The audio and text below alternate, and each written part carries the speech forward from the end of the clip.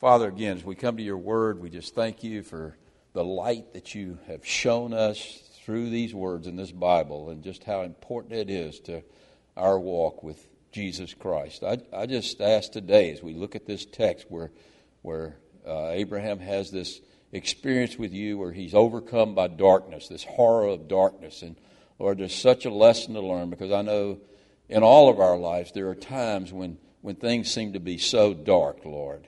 There just seems to be no light, and we seem to be falling deeper and deeper into darkness. And Lord, as we look at this text today, we'll see why maybe that happens even to believers at times, and why it happened to Abraham is probably the same reason that it happens to us. And so, Lord, there's just a good lesson to learn, because if we're not in darkness now, Lord, there's going to be times when things are going to seem really, really dark in our souls, really, really dark in our lives. And so show us how the importance of those times and what we can learn from those times through this great passage in Genesis 15. And we just ask that you bless this study today by the power of your Holy Spirit. I ask that in Christ's name. Amen. You've looked at your bulletins. You saw that the title of the message today is How Great is the Darkness Indeed. And that title comes from Matthew chapter 6, the Sermon on the Mount, when Jesus warned us all that if, and I'm quoting here, if the light that is in you is darkness, how great is the darkness indeed. How great is that darkness? If the light that is in us is darkness, it's great. That darkness is horrifying. It's the darkness of hell. It's the darkness that comes with the absence of God, because God is light. And in Him is no darkness at all. And so when we're experiencing darkness, it's due to the absence of God. In today's lesson, Abram is going to taste that great darkness, the darkness of hell. But God had purposes in letting Abraham being overcome by darkness. And we're going to try to figure out what those purposes were today as we look at this text. Because there's going to be times when you and I are going to experience dark times too. So this is an important text. And let's go back to where we left off last week. The Lord had renewed His promises to Abraham, and Abraham was on cloud nine. I mean, he was excited. He was elated. Things were going really, really good. The Lord had told him that you're going to have a son, and that meant that all those other promises that Abraham was given by God were going to come to fruition, that his name was going to be made great, that a great nation was going to come from his loins, and that in his seed all the nations of the earth were going to be blessed, and that his descendants were going to be innumerable.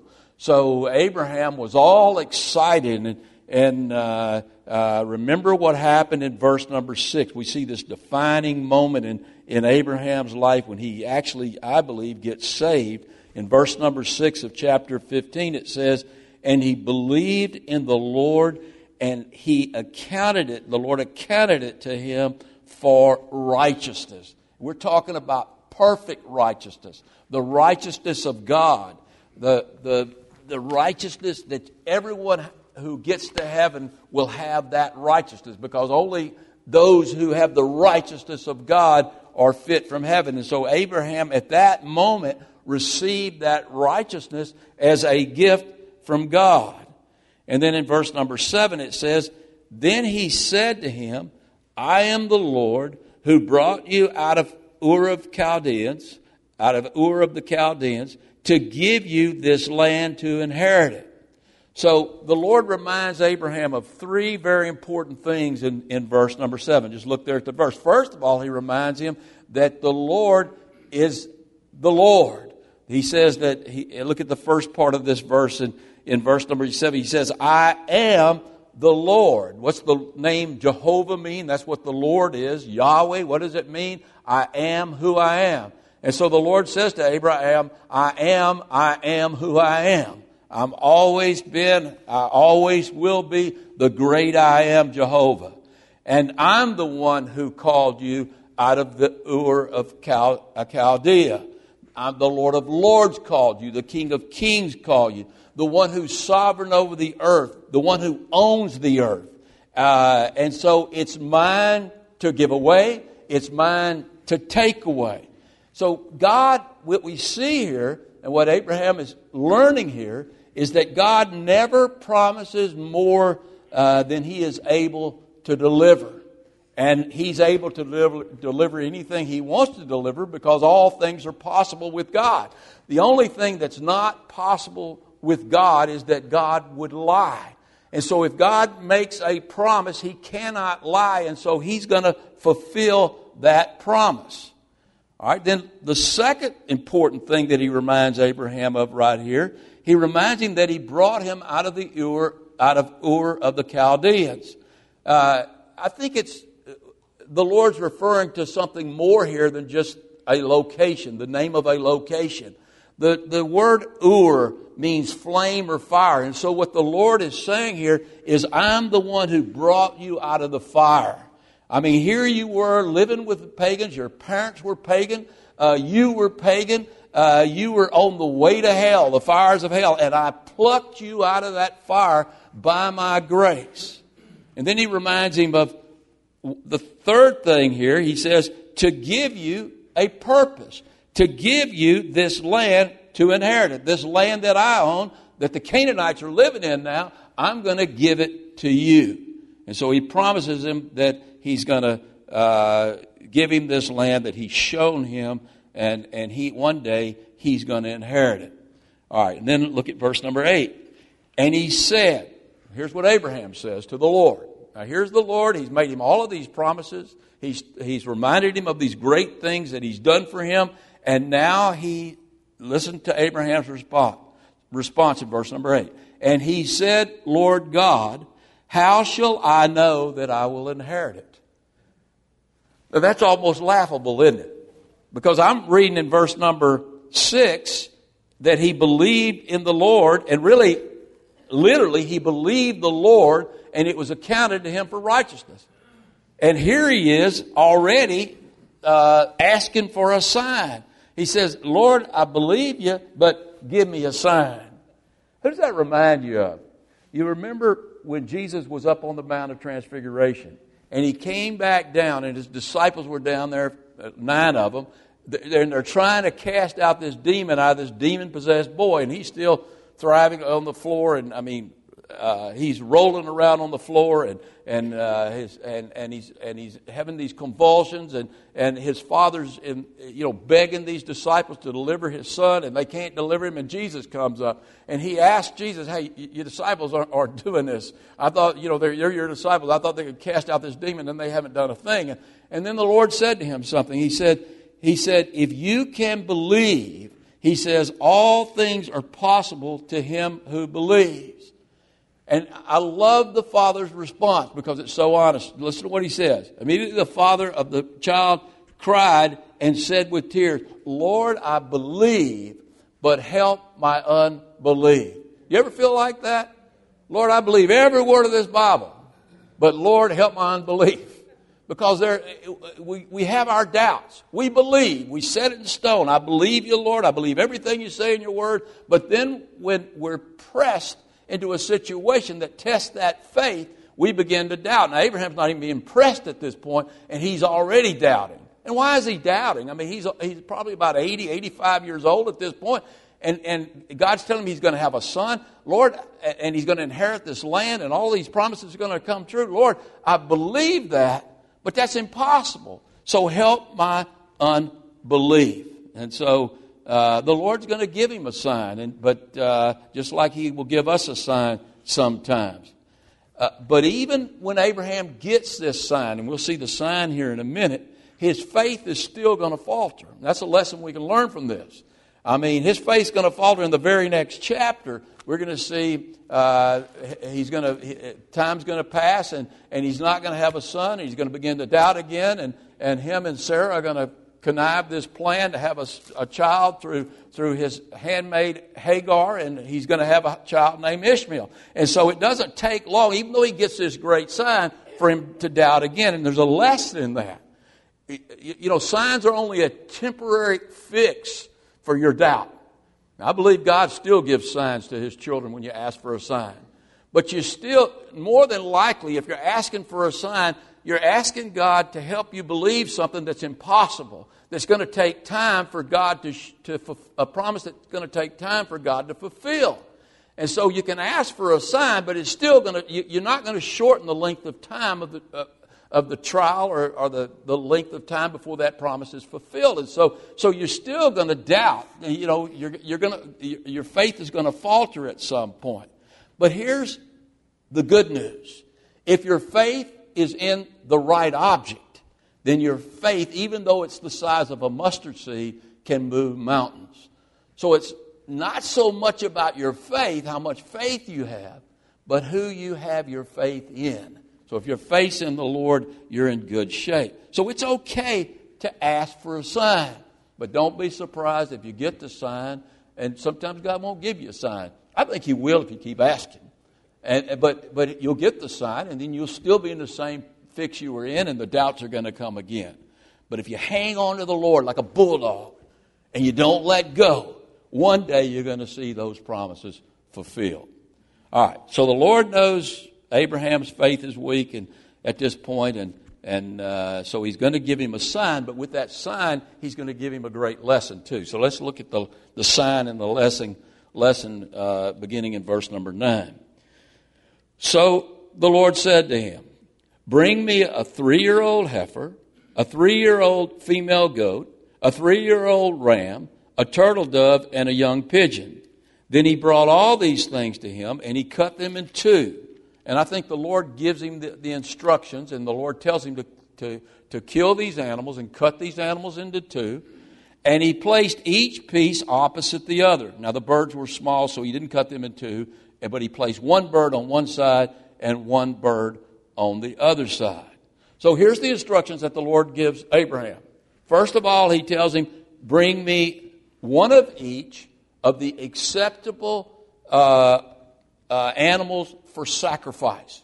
Now that tells us something here. That this sign is going to involve what? It's going to involve sacrifice. It's the most important sign God can give us. And that's a sign related to sacrifice. Now, then He tells him that these animals have to be 3 years old. Why 3 years old? Because that's an ideal age for an animal. They're fully grown. They're not too old at that point. They're not too young. Next week they'll run the Kentucky Derby. And what age are the horses that they run? They run them in their prime at 3 years old. And so what God is saying, I want you to bring me your very best. I don't want you to bring me your old animals or your newborn animals. I want you to bring me your 3-year-old animals that aren't too young or not too old. And then He says to cut them into two pieces, except for the birds.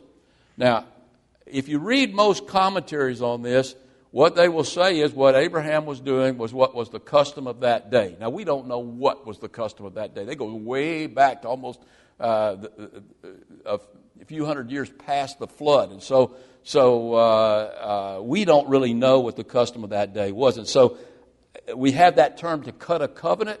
I think maybe that term to cut a covenant comes from this passage, not from a custom that preceded the events that we're reading about right here. I actually believe that God originated this idea of cutting a covenant, and that this is God's idea. And you see it again mentioned in Jeremiah chapter 34 in the context of the fact that God has said, you've cut the animals in two and you've walked through the animals, but you walk through the animals in a wicked way. And so it has to do with sacrifice, and that the covenant has everything to do with sacrifice. And so I believe that this is God's original idea. Now, you can believe what you want, but I don't go along with the idea that God used some custom of man to give Abraham a sign. I don't think He did that. I think He originated what they do right here. Now, so God is going to cut this covenant with Abraham here, but we know that it's an unconditional covenant. Now, what's an unconditional covenant? An unconditional covenant is a covenant that doesn't depend upon us. It depends upon God, and at least in the context of an unconditional covenant of God. He does all the work. He's the one who fulfills the promises. He's the one who fulfills the promises in the covenant. Now, all Abraham had to do was bring the animals that God told him to bring to the sacrifice. He had to cut the animals in two, and then he had to set the animals on opposite sides of each other, and one bird on one side and one bird on the other side. All right, now, why did he have to kill the animals? Well, he had to kill the animals because of his sin. Because God's showing him something here very early on. Even though Abraham has believed and it's accounted to him to righteousness, God is going to teach him about the cross. And it's going to be a slow process. But he's asked for a sign, and God's going to give him a sign. And in this sign, he's going to give him this spiritual lesson about sacrifice.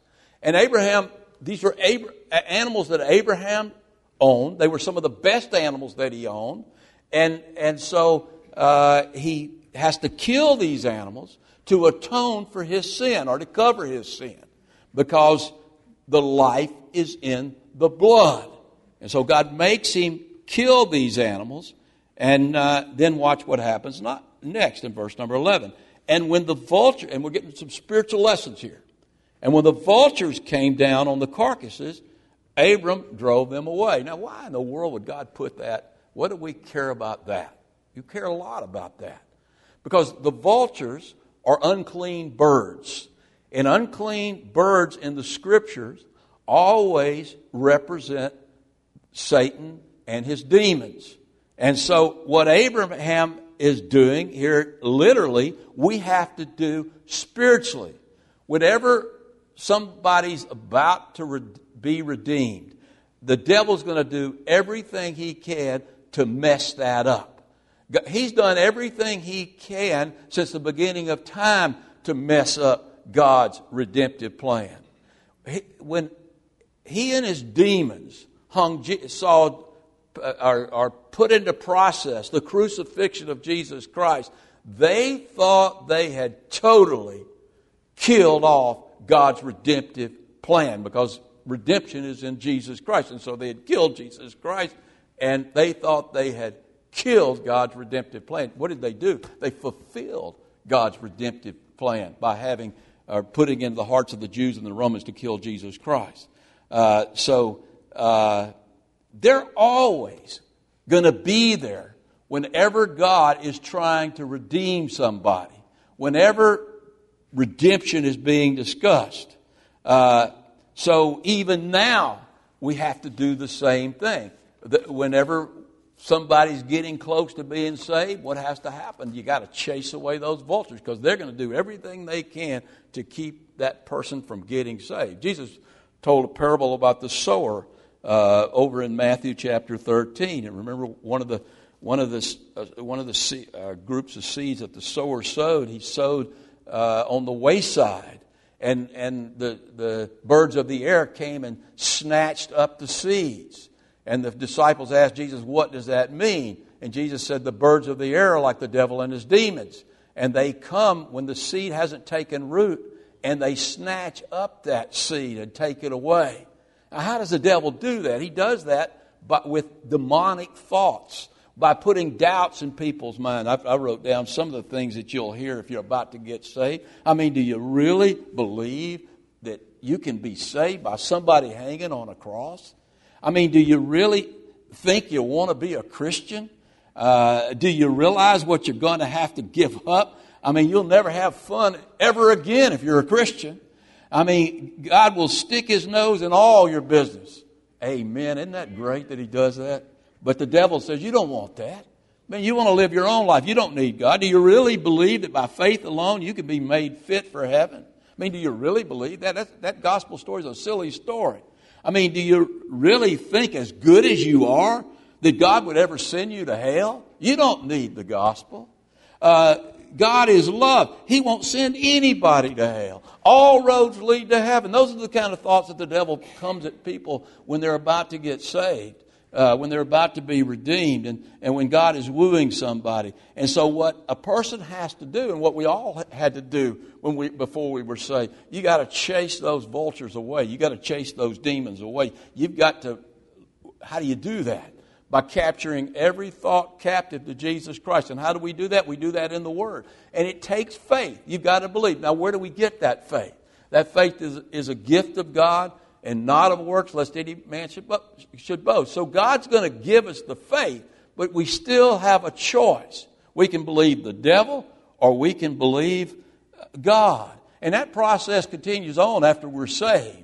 I mean, we are all the time being bombarded with demonic thoughts, and we have a choice. We can believe God, or we can and chase those vultures away, or we can sit there and listen to that stuff and just let them flutter around our heads and fill us full of all sorts of doubt, and we'll become distressed and depressed really quick. That's a choice we have to make, and we do that by taking every thought that comes in our mind captive to Jesus Christ. We're told in 2 Corinthians chapter 10. What's that mean? We put that thought and we put it in the light of the Word, and then we either cast it out or we receive that thought. If it's from God, we receive it. If it's from the devil or from our flesh, we cast it out. All right, now in verse number 12, he says, now when the sun was going down, and here we get into the meat of the text, the heart of the text. When the sun was going down, a deep sleep fell upon Abraham. And behold, horror and great darkness. Now, maybe a better translation here, a more accurate translation is, the horror of a great darkness fell upon Abraham. Why? Well, first of all, how? I mean, how did God allow or cause this great darkness to fall upon Abraham? Let me tell you how God does that. He just withdraws His Spirit. God is light, and without God, you're in total darkness. And in this particular case, I believe that God totally withdrew Himself from Abraham, and he was in complete darkness, the darkness of the soul, the same darkness that is in hell, that darkness that is caused by the total absence of God. Now, I don't know if you've ever been in a really dark place, and I'm not talking about a dark room, because in a dark room there's some light, and you know your eyes will adjust to that lack of light, and you'll eventually be able to see some things again. But if you've ever been a place that's so dark that you can't even see your hand in front of you after being in there for minutes, you know what I'm talking about. That is utter darkness. I remember one time when we were in Italy, and I think I've shared this with you before, and we went into these caverns where the Germans had dug out during the war to put their ammunition and protect it from the Allies, and to put their cannons. And deep down in those caverns, I mean, there was no light, and we got lost one time in those caverns. And I remember it was so scary, it was horrifying, because I could not see my hand in front of me. I could put it this close. I could not see. We were holding on. Me and my brothers were holding on to each other. We had feeling the walls because we couldn't see anything. Now, put that on a spiritual level where things are so dark that you can't see anything. You can't see truth no matter how hard you try. You can't save yourself no matter how hard you try. You can't see goodness no matter how hard you try. There's nothing you can see but darkness, the darkness of the soul. And that's how dark it was for Abraham. He experienced this horror of a great darkness. And why did God do that or allow that? I mean, God just removed Himself. That's all He had to do. But why? Why did He do that? Well, He's going to teach Abraham two things here. He's going to teach him, first of all, on a physical plane. He's going to teach him how dark of a time the Israelites are going to go through when they are in bondage down in Egypt, those 430 years. Just how dark those years are going to be for them. That's one. Those descendants are in his loins as this event is taking place. And so God's saying, look, things are good. You're elated about all of these promises, but it's going to take time. And there's going to come a really dark period in the life of the nation of Israel. It's going to last 400 years.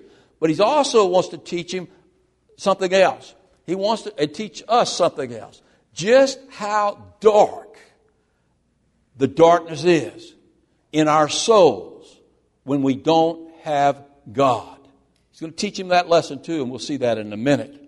But first of all, let's look at the first lesson. He's going to show how dark things are going to be for the nation of Israel. Let's read beginning in verse number 13.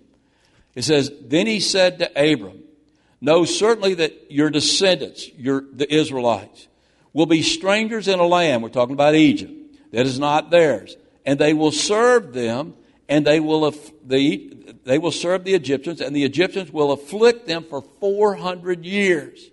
And also the nation whom they serve, I will judge afterwards. When those 400 years are up, how did he judge them? You remember those 10 plagues that he sent upon the Egyptians, especially that last plague where they lost their firstborn sons. Afterwards, hey, you're going to come out, your descendants are going to come out with great possessions. And that's exactly what happened, didn't it?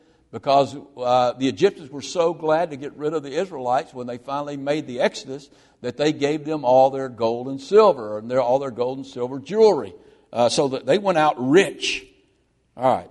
Now, as for you, you shall go to your fathers in peace. Hey, this isn't going to happen in your age. This is going to happen sometimes in the future. And you shall be buried, I love this, at a good old age. What's a good old age? What's he mean by a good old age? Well, he's not talking so much about length of years, because when David died, he was 70 years old, and it said of David that he died at a ripe old age, at a good old age.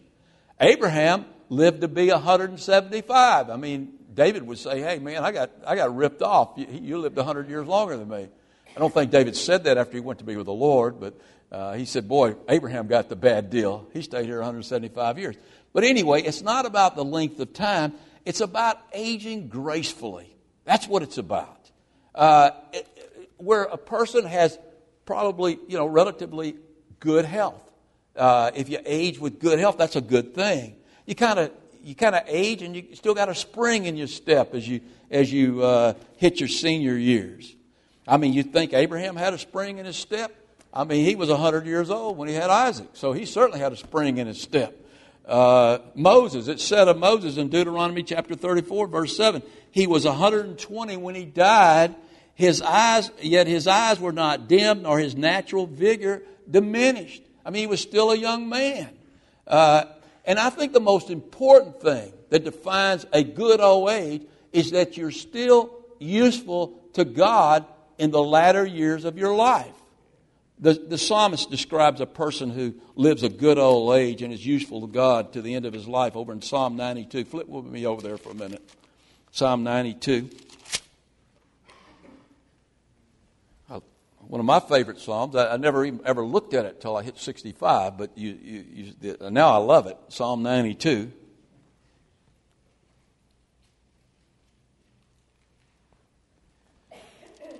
It says, the righteous shall flourish like a palm tree. He shall grow like a cedar in Lebanon. Those who are, Psalm 92, verse 12. I'm sorry.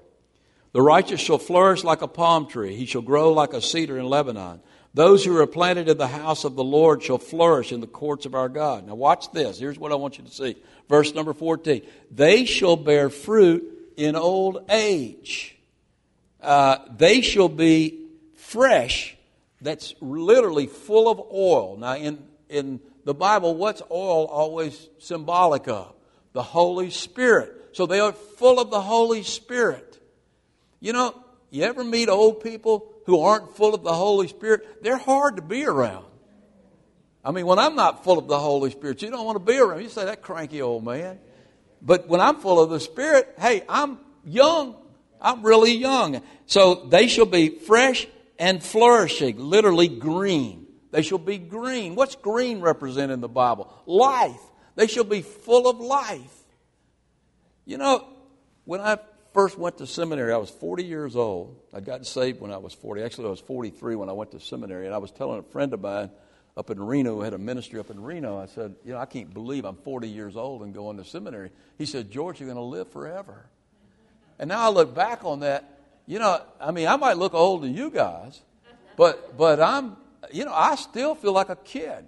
I still feel green. I still feel full of life. And that's a gift from God. Hopefully I'll die at a good old age.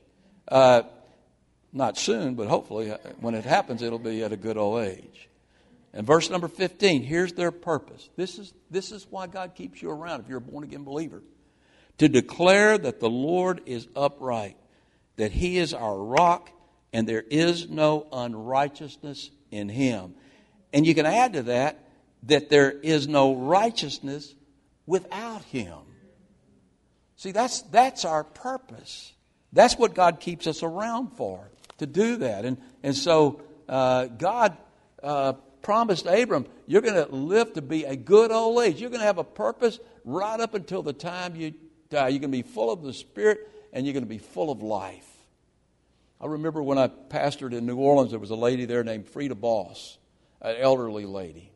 And I remember going to see her. I just loved having her in the church, and I hated when she finally had to go to a home. She had dementia, and she finally had to go to a home, and we didn't get to see her much. But we would go visit her, and she couldn't remember my name. She would say, "Hey, Pastor Ed, how you doing?" And she'd call Brenda Betty, but man, she could quote the Psalms, and she could praise God. And this lady, she was so full of life, even with dementia. She was so full of life, she just emanated the joy and peace of God. See, that's what Abraham's being promised here.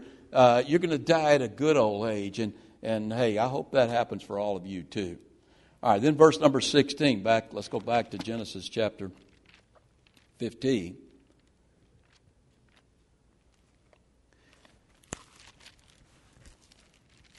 In verse number 16. But in the fourth generation, that 400 years, that's a long, long time, isn't it? So he's telling Abraham, it's all going to take a long, long time. You better learn that when you're dealing with God. The promises of God take a long, long time to be fulfilled. But in the fourth generation, they shall return here. For the iniquity of the Amorites is not yet complete. Did you catch that? The iniquity of the Amorites is not yet complete. So, one of the main reasons that this dark age is going to last for 400 years is that the cup of iniquity for the Amorites is not yet full. God's going to give them 400 years to fix things. He knows they're not going to fix things, but He's going to give them 400 years to fix things. And maybe a few of them did get saved along the way.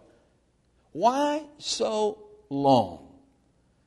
Well, we get that answer to that question in 2 Peter chapter 3, verse 9. You don't have to go there. Let me read it to you. The Lord is not slack concerning His promise. He's going to judge sin, as some count slackness, but is long-suffering towards us, not willing that any should perish, but that all should come to repentance.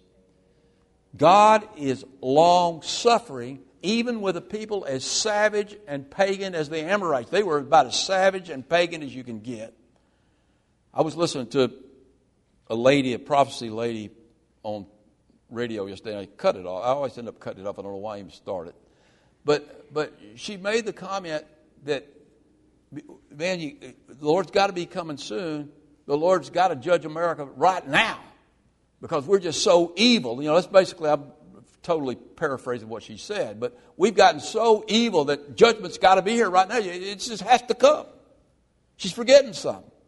The Lord is long-suffering, and He wishes that none should perish, that all should come to eternal life. And God's not going to judge any nation until He's either removed His people out of there, until He knows that anybody who has a chance of getting saved has had that chance.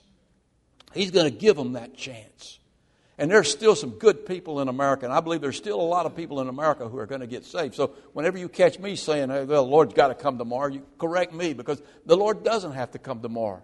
The Lord waited 400 years for the Amorites, and He'll wait might wait another 400 years on America to get right with him. So we're not God, and we can't play God. If we want to look at how God works, though, he's long-suffering.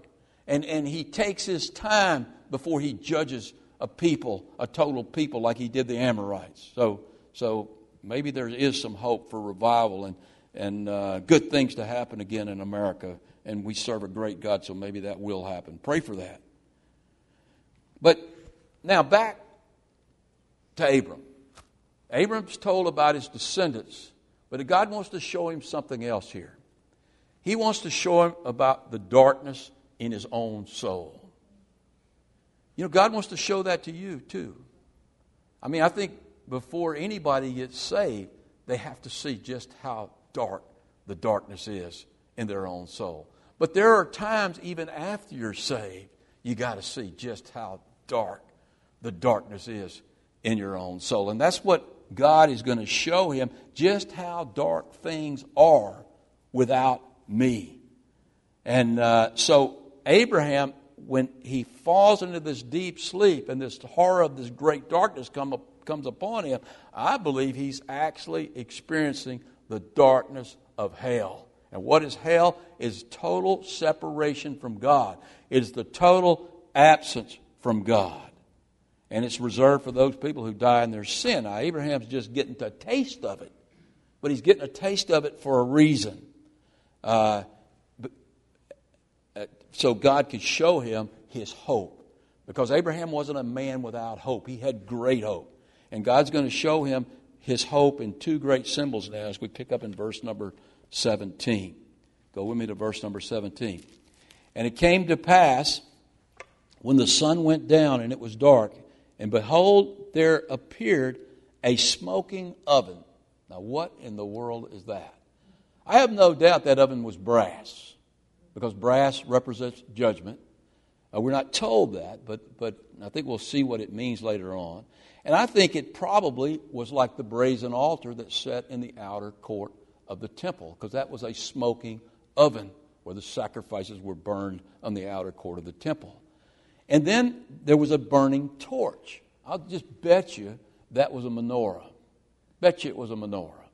And I'm reminded of the time in Revelation chapter 1, remember when Jesus passed through the churches holding the lampstand, the torch, the burning torch, and he went through the churches and he was judging the churches.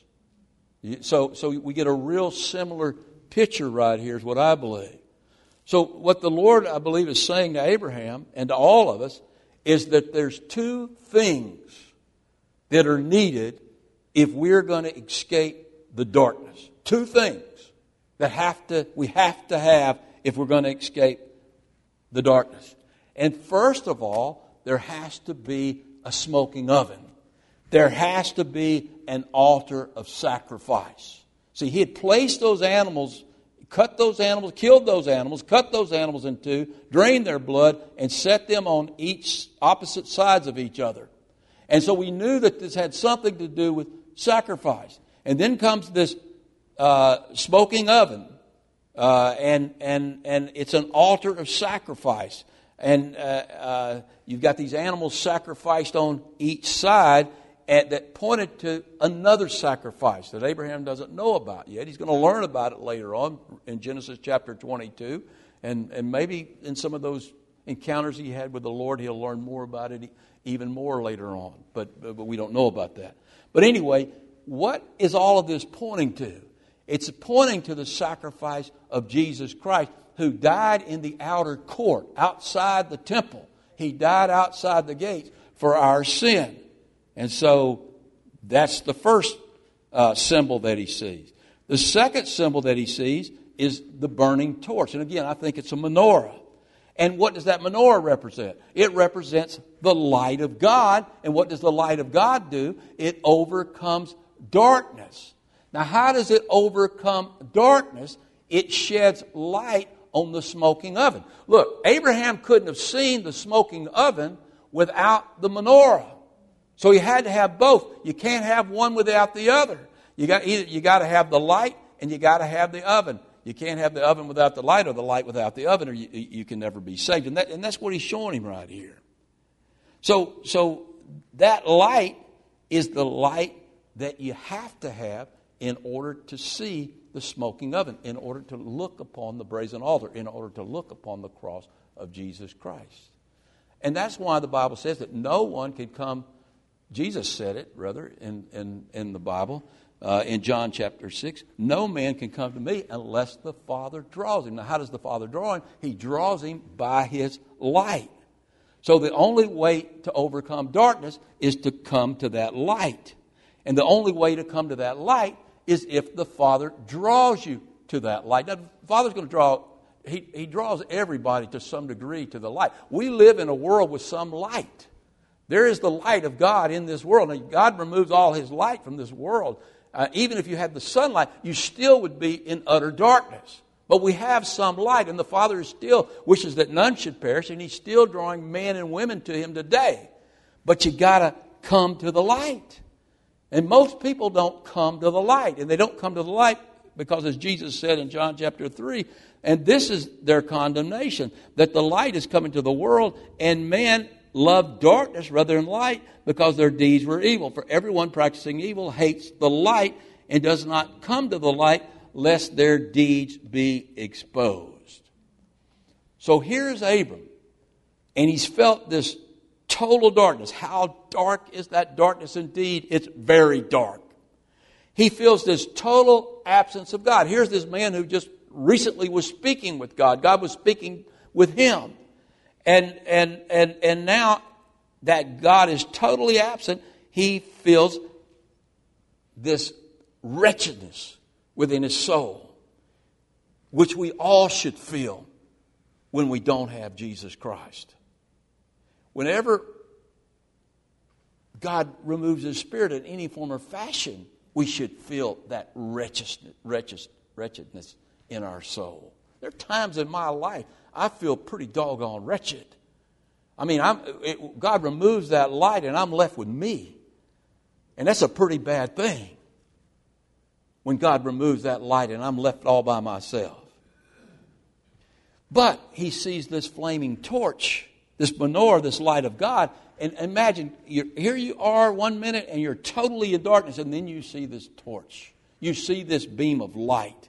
And he's tasted hell, and now he sees the light of heaven in the incarnate Jesus Christ. I have no doubt about that.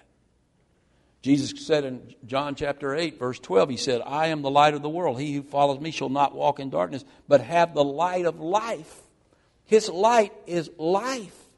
And here was Abram experiencing total darkness and experiencing the feeling of his wretchedness and feeling the experience of death, experiencing the feeling of hell. And then all of a sudden, the light of the world comes on the scene holding this menorah. And all of a sudden, the light of life is in his soul. You think he didn't get elated at that point? Now he's given this sign. He knows without a shadow of a doubt, and this is where every one of us need to come, that this is an unconditional covenant. That he can do nothing to take himself out of the darkness of the human soul. He can do nothing. Only God can fulfill these promises. Only God can use him to bring forth a seed who will bless the nations. All of these are the unconditional promises of God through grace by faith. And that faith is not of works. It is a gift of God, not of works, lest any man should boast. And it's faith in God's sacrifice. There was that sacrifice that he saw that pointed to the sacrifice of Jesus Christ. And there was God's light, which was the light of life. And he realized that all of that was the work of God, and he could never do anything to save himself. And God reiterates now, he goes back as we finish up, and he reiterates the land covenant, this unconditional land covenant. This is important. They're tied together. The land's not important to you and I, but God's word is important to you and I. I mean, if God's not faithful to the Israelites, then what makes you think He's going to be faithful to you? So I'm glad that these are unconditional covenants. And we look at the last part of this unconditional covenant, in my Bible's coming apart here, so I'm having trouble. In the last part of chapter 15, look down at verse number 18. On the same day, the Lord made a covenant with Abram, saying, to your descendants I will give this land, from the river of Egypt to the great river Euphrates. Now that is a lot of territory right there. The Israelites right now only occupy maybe less than half of that territory, about a third of that territory. So all the way to the Euphrates River is a long ways. And he says, to your descendants I have given the land from the river of Egypt to the great river Euphrates. The Kenites, the Kenizzites, the Cadmonites, the Easter Bunny. I can pronounce that. I know what Brandon's thinking. The Hittites, the Perizzites, the Rephaim, the Amorites, the Canaanites, the Girgashites, and the Jebusites.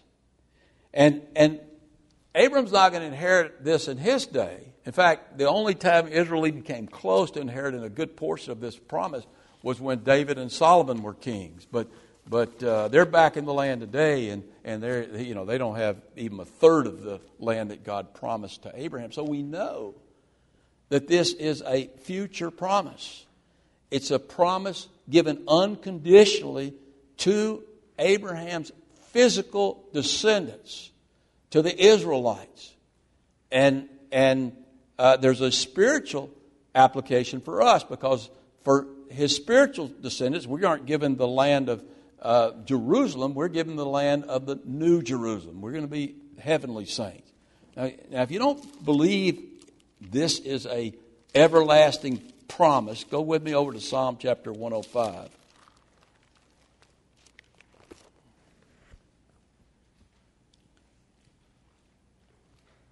And I could read you just one verse there. Look at verse 8. What does it say in Psalm 105? Very center of your Bible. What's it say? He remembers his covenant for how long? Forever. Forever. God's a forever guy. We live in the temporal space of time. God's a forever guy. And He remembers His covenants are forever. The word which He commanded for 1,000 generations. The covenant which He made with Abraham. That's the one we're looking at right now. And His oath to Isaac, and it was passed down to Jacob. To Israel, the nation of Israel. Now this is not spiritual Israel here. How long of a covenant? An everlasting covenant. That's the very covenant that we're looking at right here today, that He renewed with Abraham after He had given him these signs, saying to you, I will give you. Now this is the land of Canaan. Land is that physical or is that spiritual? That's physical. How long is that covenant? It's an everlasting covenant, and as an allotment for your inheritance. And so much for replacement theology. I don't know how you can read your Bible and come up with this thing of replacement theology. God has never replaced the nation of Israel. He has never broken His promises to the nation of Israel. He's punished the nation of Israel, and He's kicked them out of that land. And at times it doesn't seem like at times it seemed like maybe God had broken His promise. But hey, they're back in the land today. I believe they're going to get kicked out one more time by the Antichrist. But then in the millennium and in eternity, they're going to occupy that land, that portion of land. Abraham's going to be there, David's going to be there, and they're going to occupy that land forever. And if God's lying about that, or somehow He's twisted that into a spiritual thing, man, what do you do with our faith? I mean, if He has an everlasting covenant for literal Israel and spiritual Israel, then both of them have to be fulfilled, or God's a liar. And God's not a liar. It's impossible for Him to lie, so we don't have to worry about that at all. All right, so that brings us to the end of Abraham's encounter with God. Next week, even though he got that great sign, he's going to chunk it and go back to his old ways, just like a lot of us do. He's going to be back sort of in the darkness again. You know, when I got saved 30 years ago out in the desert of New Mexico, I was in great darkness. Great darkness. Now, don't get me wrong, it was a beautiful day, blue skies, the sun was shining, but there was a great darkness that overcame my soul out there before I got saved. In fact, I drove a car from New Orleans to New Mexico, and that whole time I just realized how black and dark my soul had become. But God showed up with his light. And his light shined on that smoking oven, that smoking furnace, the cross. And I came to that light, and I was saved. You know, that's the way we all get saved. Isaiah says it like this: those who have walked in the land of darkness have seen a great light. That's how you get saved. Friend, God, the great light, God shines the light, and he draws you to the light. And I'll tell you what you see when you're drawn to that light is that brazen altar. You see that cross. And if we come to that cross and we gaze upon that cross like we looked at last week, the Nehushtan, the serpent on the pole, our sins on that cross, and we, in that light that God has shown on that cross, we look at that and we're saved forever. But even after 30 years, there are times as a born-again Christian that I really go through some dark, dark times in my life. You lose somebody special to you, you know, it gets kind of dark. But it can get even darker than that.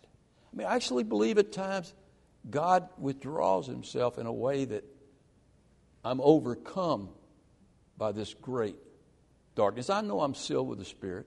I know God will never leave me or forsake me, but he withdraws in such a way that I don't recognize his presence there. And it's totally dark in my soul. And when that happens, I wonder why. You know, God, why? Where's the joy? Where's the peace? Why this darkness in my soul? Why these dark dreams where I go to a place where there's no God, there's no law, it's like hell? Why, God? Why do you put me through experiences like that? And I believe the answer is in this text. God is reminding me of how great the darkness is indeed without him.